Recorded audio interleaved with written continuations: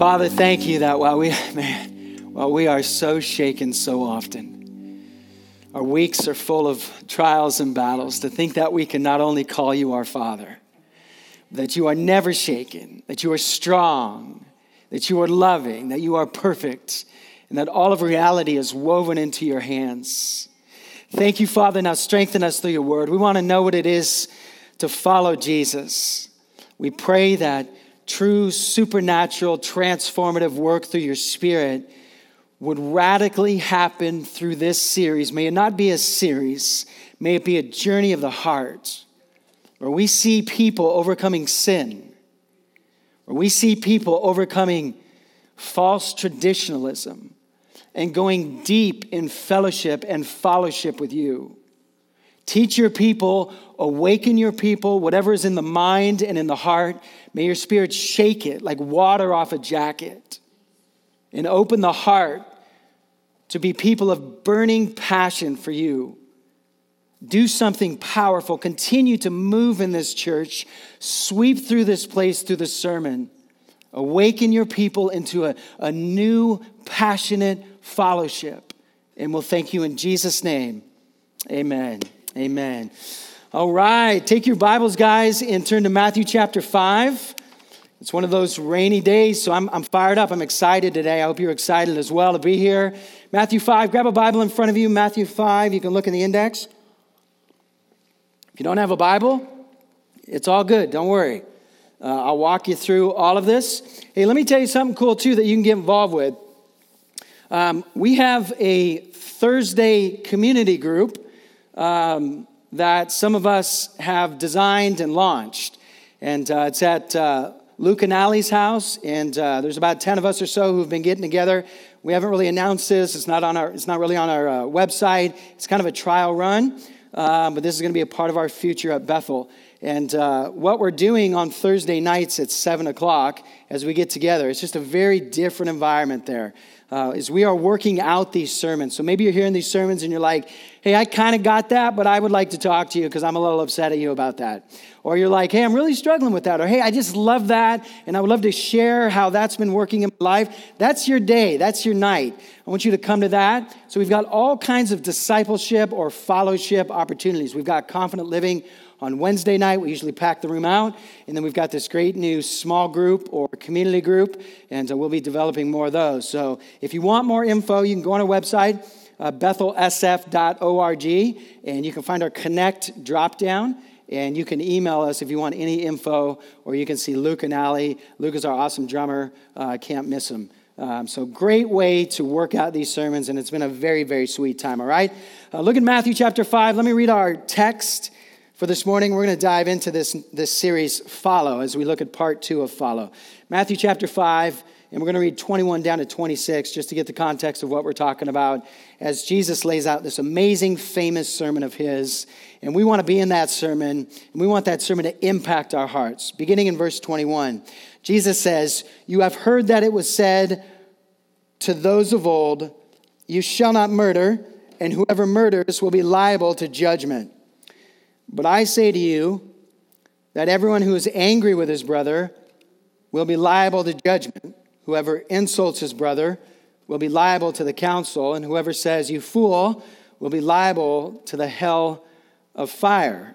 That's intense. Verse 23. "So if you are offering your gift at the altar, and there remember that your brother has something against you, leave your gift there before the altar and go. First, be reconciled to your brother, and then come and offer your gifts. Come to terms quickly with your accuser while you are going with him to court, lest your accuser hand you over to the judge, and the judge to the guard, and you do some time. Truly I say to you, you will never get out until you have paid the last penny." So the context here is all about relationships. It's all about relationships. And when we talk about following Jesus, Jesus is very interested in relationships. And we asked this question last week as we launched this series, and I've got so much great feedback already from part 1 of this series. We've asked this question to start it off: what does it look like to follow Jesus? All of us have an angle. All of us have an idea. All of us have a lens that we look at following Jesus through. Some of you, it's through a church you grew up in. Some of you, it's through a parent that showed you what it was to follow Jesus. Some of it hurt you. Some of it hurt you bad. Somebody taught you how to follow Jesus all wrong, and you just got one step in the door right now, and I thank God for that courage. Some of you saw it in a beautiful way, and you're thrilled about Jesus. So we asked the question, what does it look like to follow Jesus? And we worked this out at the community group last Thursday. How many of you guys love it when you're misrepresented? Like someone takes your words and totally tweaks them and tells someone else. How many of you guys just love that? You're like, man, yeah, I love when someone forwards my private email to another person and tweaks the whole thing. Yeah, we don't like being misrepresented. And I get this feeling like Jesus wants to be properly represented by his own words when it comes to following him. When he explains what it is to follow him, I just think we should take it from his mouth and kind of start over. And the weird thing about being human, one of many weird things about being a human being, is we're all in search for a voice, guys. We all want a voice we can trust. We all want one we can follow, a way that leads to peace. We all want someone to show us a path of peace and a path of purpose. And we look to all kinds of human elements and ways, and that's fine. But what if we could go back to Jesus? And what if we could sit at his feet and literally hear his sermon as he says, look, let me be the voice. Let me be the leader. Let me be your pastor. And I want you to hear what it looks like to follow me. And come and join the most exciting life ever. But oftentimes, guys, if I'm just crazy real as a Christian pastor, oftentimes Christianity has become more about rules, more about the outward, more about tradition, and less about a relationship with Jesus Christ, more about systems rather than following a Savior. I want to follow a Savior. I want to be like the 12, and I want to be behind the Savior, learning his ways, learning how to love like him, and learning how to forgive like him, and learning how to deal with government or people that hurt me, or money, or nature, or beauty, or celebration, or food and car washes. I want Jesus to teach me how to live every aspect of my life in joy. I don't want to go to church and dive into rituals and rules. I want to dive into Jesus. And I put this on Facebook. It's a great book I read this week. And I don't even know the author. It was sweet, though. He says this: if Christianity is dull and boring, a burden and not a blessing, then you are most likely involved in a project, not a person. You're most likely involved in a project and not Jesus. And so we have the opportunity for all of us to get involved with Jesus as a person and learn the awesomeness of following him. A.W. Tozer, you guys with me? He beautifully ruined my life. I was a proud Pharisaical traditionalist. And by the way, not all tradition is wrong if I say that, believe me. We need some tradition.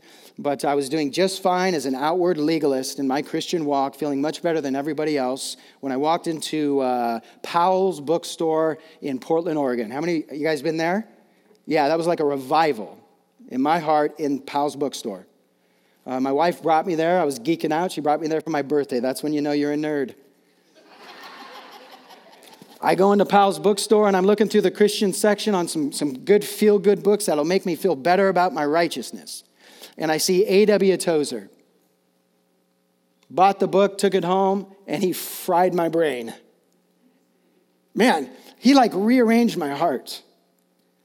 And I think he was the first one who's like, John, speaking through this book, like, John, are you about Jesus? Like, is this about following Jesus?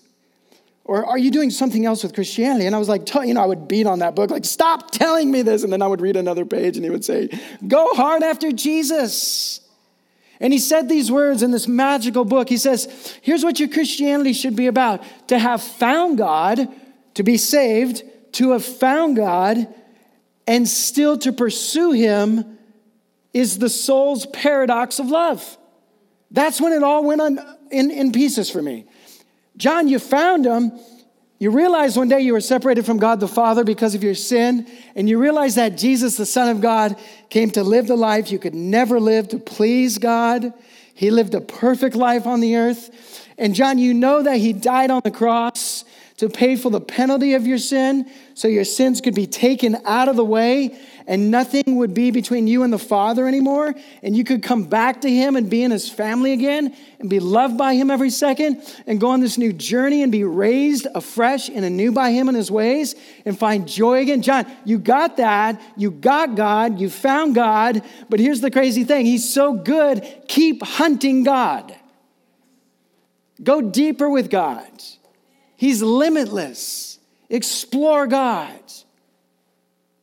All of a sudden, everything started coming together. I mean, isn't that, after all, what relationships are all about? I mean, how many of you guys enjoy marriage because of the great tax breaks? You know, like your kids or your grandkids are like, why did you get married? Grandma, Grandpa, why did you get married? The tax breaks. You know, I set some rules up in the house. She follows my rules, or he follows my rules. No, I'm married to my wife to chase her around the house. You know what I'm saying? I'm married to that woman because I adore her. I cannot wait to know more about her. Relationships are not about a checklist. They're about a pursuit. And I'm pursuing that lady. But anyway, that's none of your business. I want to pursue God. This Christian thing it's not about an outward thing. It's about a heart thing. It's about a heart knowing more and connecting more with God's ways and experiencing him more and enjoying him more. So this is the Sermon on the Mount, and I want you to picture the scene. Matthew 5:1. This is the whole theme right here is you've got some religious leaders. And again, I'm not attacking religion and all this stuff. I'm looking at this in the context. There were some Jewish religious leaders who had taken God and the Jewish people and said, look, you follow these rules, over 600 added rules on the Sabbath alone. Don't do this. You can only walk this many feet on the Sabbath. You can only eat this on the Sabbath. You can only do this. You can only wear this type of material on the Sabbath. And if you do enough of that, God will be pleased with you. That is bankrupt. Because no human being has the power to live that way. Jesus comes in and says, you were taught to follow God that way. And he's not even a revolutionary man. He's setting it right. They had tweaked God, these religious leaders. He comes in and he says, no. I want you to gather around 5:1. He's got thousands around him. He's the miracle man. They're following him. Imagine this slightly dead hill with some dust and rocks and some shoots of grass popping up from time to time. And there's heat pounding down. And it's right at the base of a beautiful body of water. And Jesus walks up this hill and thousands are coming to him because they're saying, free us from Rome, free us from these religious leaders. You be our leader. He sees the crowds. His heart is broken for them. And the fact that God has been misrepresented to them. He goes up on this hill. He went up on the mountain, verse 1 says, and then he sits down. He takes the posture of a rabbi and he says, look, let me be the one religious voice you hear. I'm the true rabbi. I'm the true teacher. And then he calls his disciples up and they came to him. He says, sit at my feet. You be my student followers. You be my apprentices. And let me show you afresh with fresh eyes. And some of us need that. Let me show you guys with fresh eyes as the crowd is yelling and trying to get close and people are holding them back. And he says to the 12, I want you to know what it really looks like to follow me because I'm going off the scene very soon and somebody is going to have to teach the thousands. And he begins in verse 2, laying out this massive sermon from chapter 5, chapter 6, and chapter 7. And he begins to attack, he begins to reveal, he begins to drag into the light of God all of the extra rules that were put on these poor peasant people. Imagine that, being poor and broken and having young ones who are dying and being enslaved by another government. And all you want is God to step in, and yet you constantly feel unworthy. I mean, what is grace about? So Jesus dives in, look at Matthew 5:20, and he says, for I tell you, and he's talking to his crew, he's talking to his followers. He says, unless your righteousness exceeds that of the scribes and Pharisees, you will never enter the kingdom of heaven, which is to say, unless your walk with God, unless your religious experience, unless your Christianity is deeper than a list of do's and don'ts, unless something has happened to your heart through the Holy Spirit and you've had a true conversion experience, you're not a part of this. And if you've had that experience, then let's go deeper and follow Jesus hard. And if you haven't, and maybe somebody has misled you, this is your day to come to Jesus for real salvation. Let's do it. Let's go to Ezekiel 11. I skipped it last week, and I felt like the Holy Spirit was telling me not to do it again. Ezekiel 11, look at this. What does it look like when someone is saved? What does it look like when someone is converted? I'm not trying to be cruel or rude, but it's not an escape from a situation that you thought you were going to die in, and God saved you from that. I'm very thankful for that, but that's not why Jesus died. It's not starting it out, I know Jesus and I like Jesus, I accept Jesus, but I still think I need to keep all these do's and don'ts, and God receives me because of that. Look at Ezekiel chapter 11, verse 19. This is the gospel. This is what happens when one receives Christ as Savior, the most important thing you can do.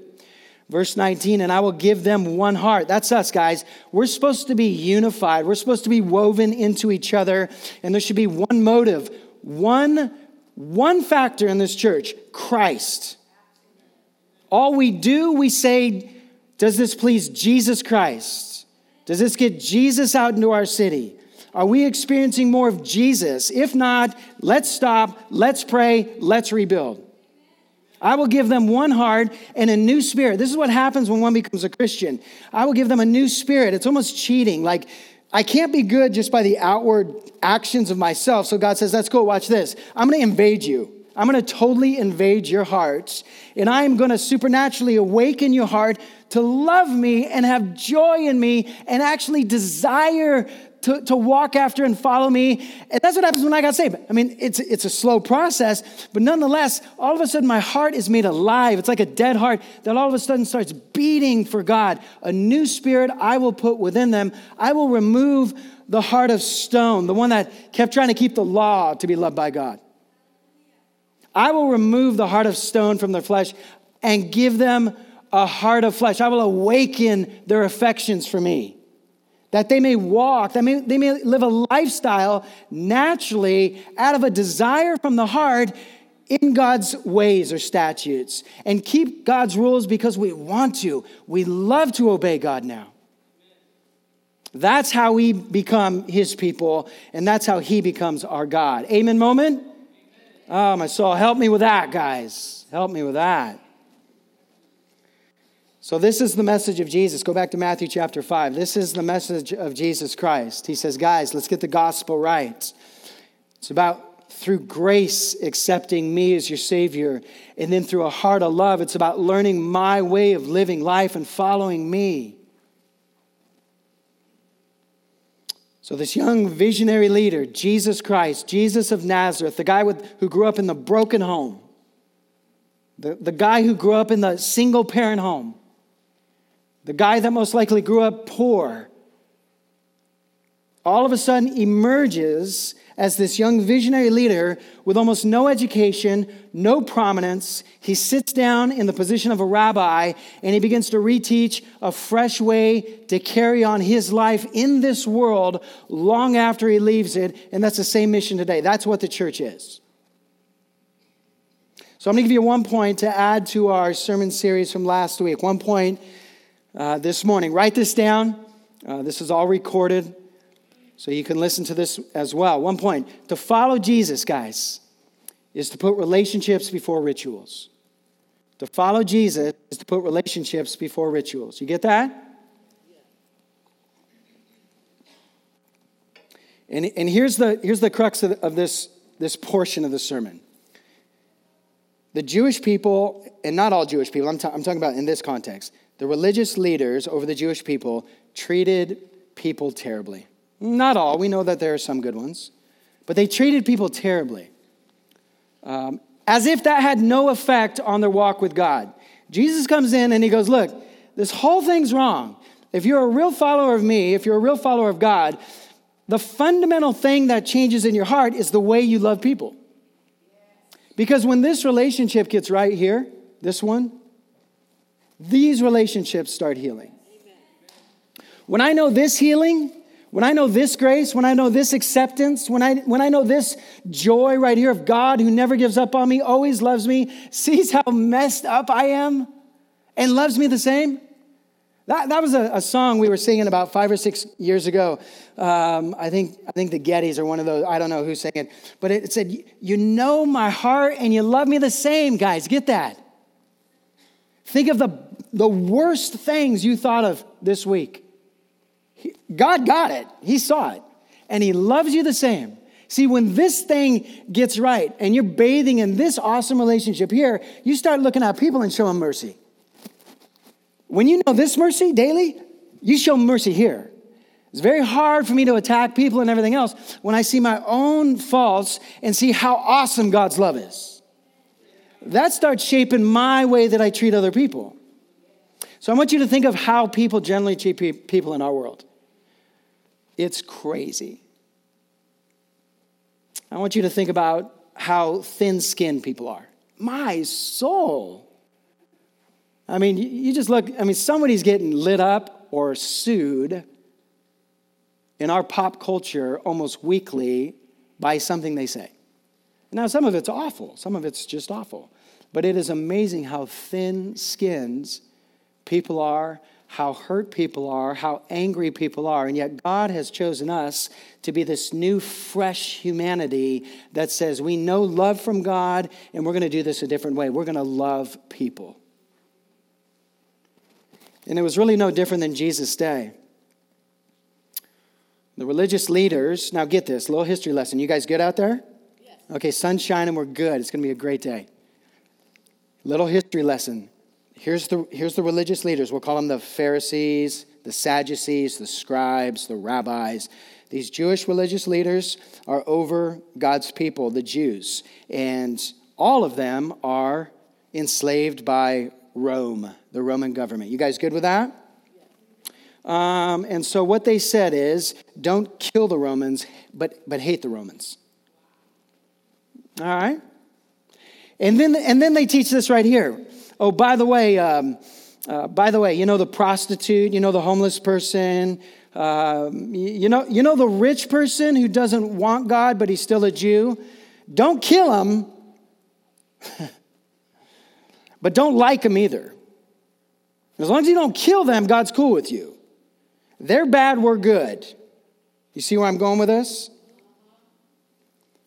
The common person was so misled in Jesus' day when it came to God and how God wanted them to treat people, in particular people who were not like them. And so I've asked myself this question all week. How do you respond to those who are not like you? How do you respond to those who don't like you? How do you respond to those who are different from you? Well, maybe you don't kill them. Thou shalt not kill. But how do we feel about them in our hearts? And that is the message of Jesus. Look, I'm not worried about if you don't go up and, whack them with a board, this outward thing. I'm not worried about that. I'm worried about the heart. God wants the heart. I want your heart, Jesus says, to begin to emulate and morph into mine. How do you feel about people? And it's like, whoa, Jesus, this ritualistic stuff is much easier. How do I feel about people? Oh, you're meddling now, right? No, we're doing Christianity now. Matthew 5:21, check this out. You have heard that it was said to those of old. You guys were taught by the religious leaders, here's how you treat people. You shall not murder them. And if you do kill the person you don't like or who doesn't agree with you, whoever does that is going to be liable to judgment, and that means the courts. You're going to be brought to court. So here's what the religious leader said. Don't kill people because you'll be sentenced and go to prison. Speaking nothing of the heart, though. You can hate all you want. And this is what it looked like to be religious back then. Don't kill those who don't agree with you, but don't treat them well either. Don't love them. There's no room for that. And their superficial perspective literally taught nothing to God's people about the inner attitudes of the heart. Now, I am my walk, and I'm preaching at myself. I'm not preaching at you. I'm preaching to me. I want to become transformed in light of this. I want my heart to be an on-fire, radical lover of humans. Not people who are like me, but people are so woefully different than me. Psalm 51, let's check that out. Look at how God has always wanted the hearts. Psalm 51, verse 6, he says, meet me there. I got to move quick here. Psalm 51, 6, jot that down if you can't get there. Behold, here's what the psalmist sings to God. Behold, you delight in truth in the inward being. You delight when the heart is right. And you teach me wisdom in the secret heart. It's not even the heart. It's like the deepest crevices of the heart. God wants to align with his. Look at verse 16. For you will not delight in sacrifices. I don't want this outward stuff if the heart isn't right. For you will not delight in sacrifice, or I would give it. I mean, if that made you happy that we just went through a checklist, God, do it. But here's what the psalmist says. You will not be pleased with a burnt offering. The sacrifices of God are a broken spirit, the heart being bent towards the ways of God. A broken and contrite heart, oh God, you will not despise. But what you will despise is a heart that isn't right, that isn't in line with God, but outward checklists that look really good. No, God says no. And some of you are like, this is heavy. I'm struggling. Okay, we go on a journey together. There is no Jesus who says, you need this now. This is a journey. We do it together. We grow this way together. But visualize yourself as a human being who is a deep lover of all people. That is what it looks like to follow Jesus. Read the Gospels. What was he doing? And someone is going to inevitably say, yeah, we're supposed to hate evil and hate evil like God. And okay, praise the Lord. That's a dangerous line to play with and get too comfortable with. Okay, do it, but I would just assume take this life of Jesus in the Gospels where he's going around and taking all of the outcasts, rich and poor, and loving them. It's the one place you can belong is with me, Jesus says, I love you. But everyone else judges us. Everyone else casts us away.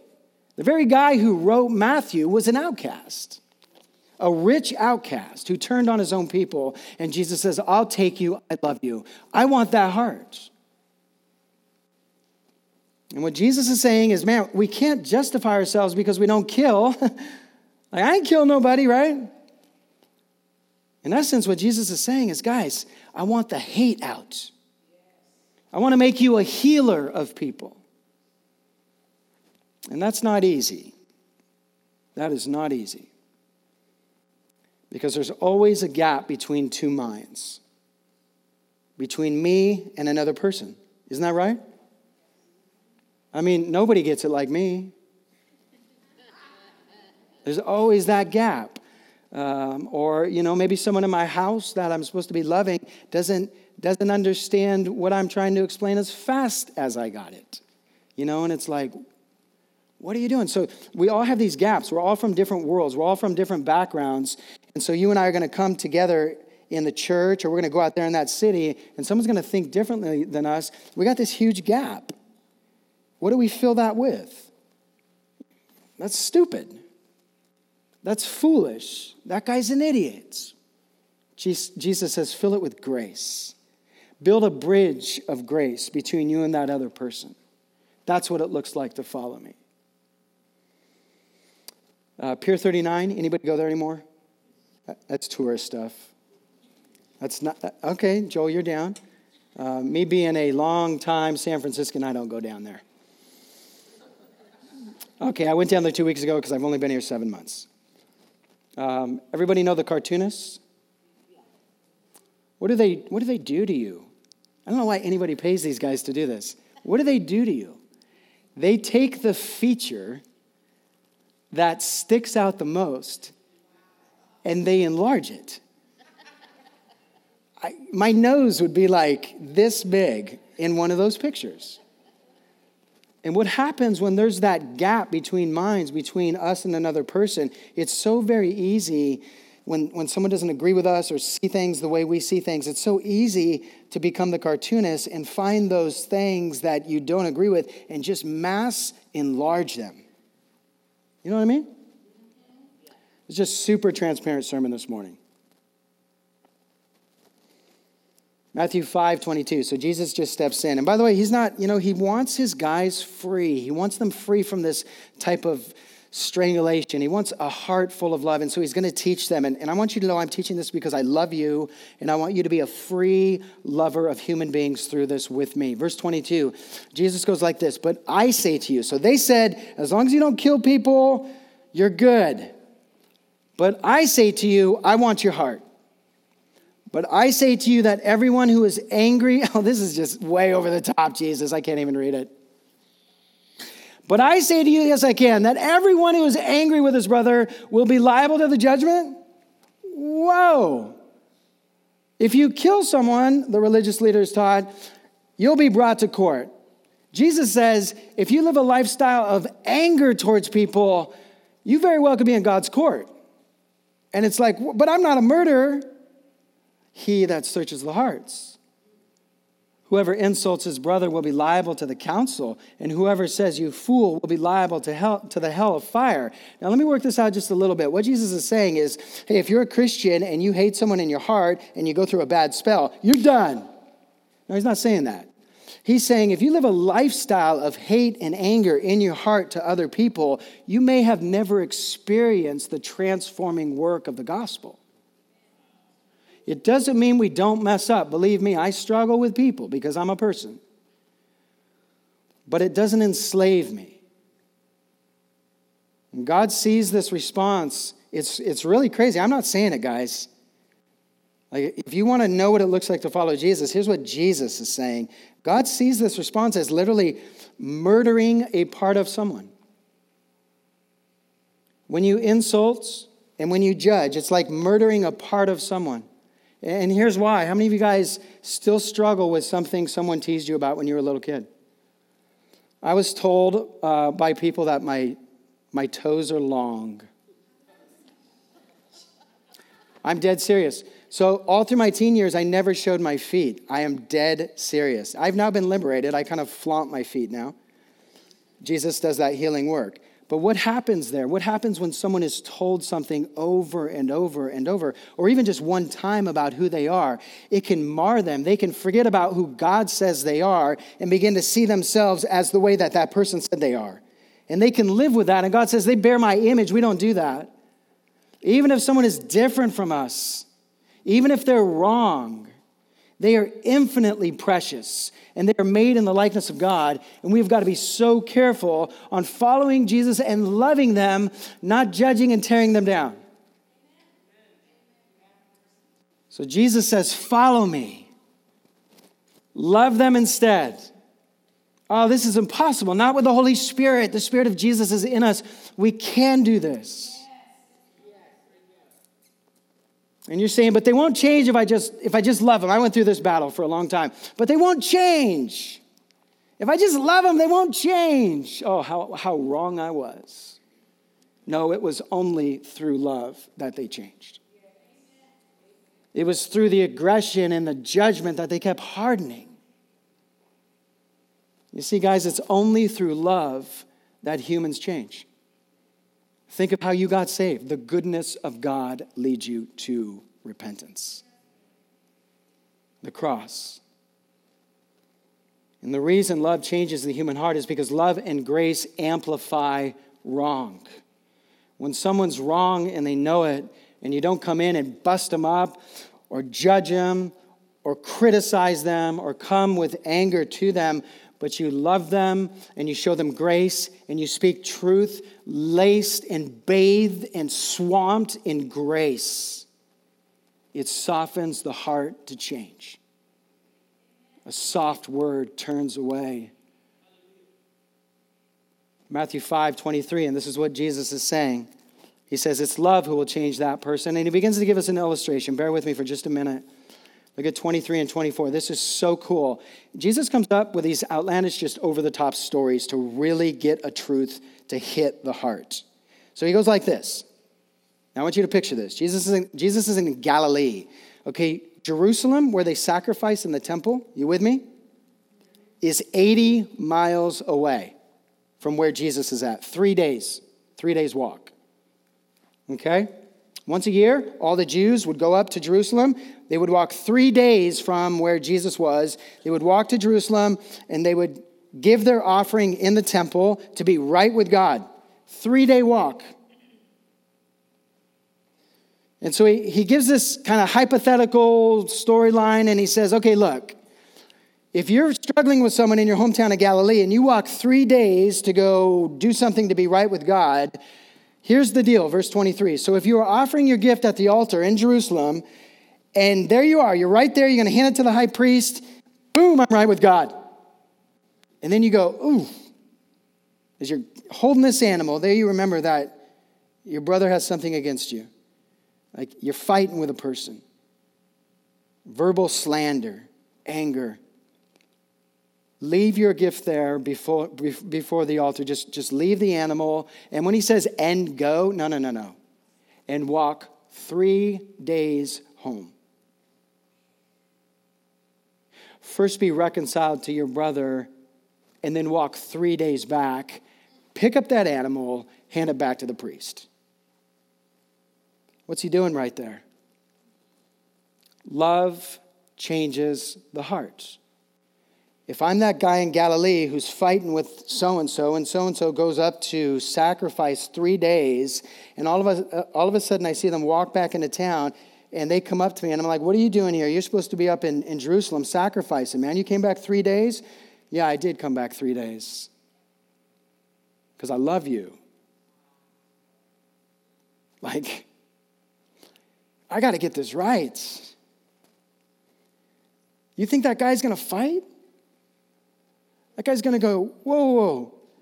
You left the animal up there, and that's 6 days of walking, and you got to go back 9 days just to make this thing right with me? Are you serious? Yeah, I want to follow Jesus.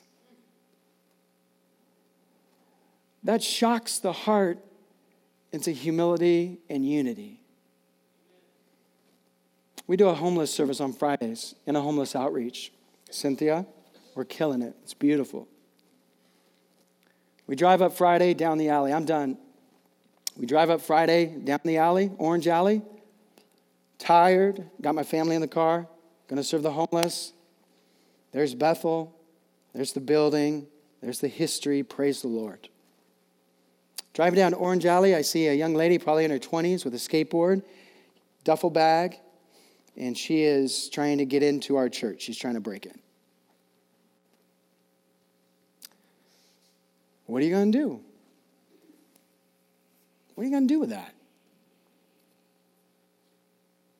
Jesus says, what would I do? Follow me. I'm grumpy, I'm tired, I'm driving, and I can feel my wife, my daughter, and my mom. I can feel Jesus like coming. And I so just want to say, just go. What do you. I pull up next to her, I roll down my window, and she's grabbing one of the door handles and trying to get in. And I rolled down my window and I said, hey, can I help you? And she's like, this is San Francisco. She's like, I don't think so, And I'm like, I go, hey, I pastor that church you're breaking into. And she just stops. And it hits me like, what are you worried about? People break into churches? Like they come in here? What are you going to do, run her off? Are you serious?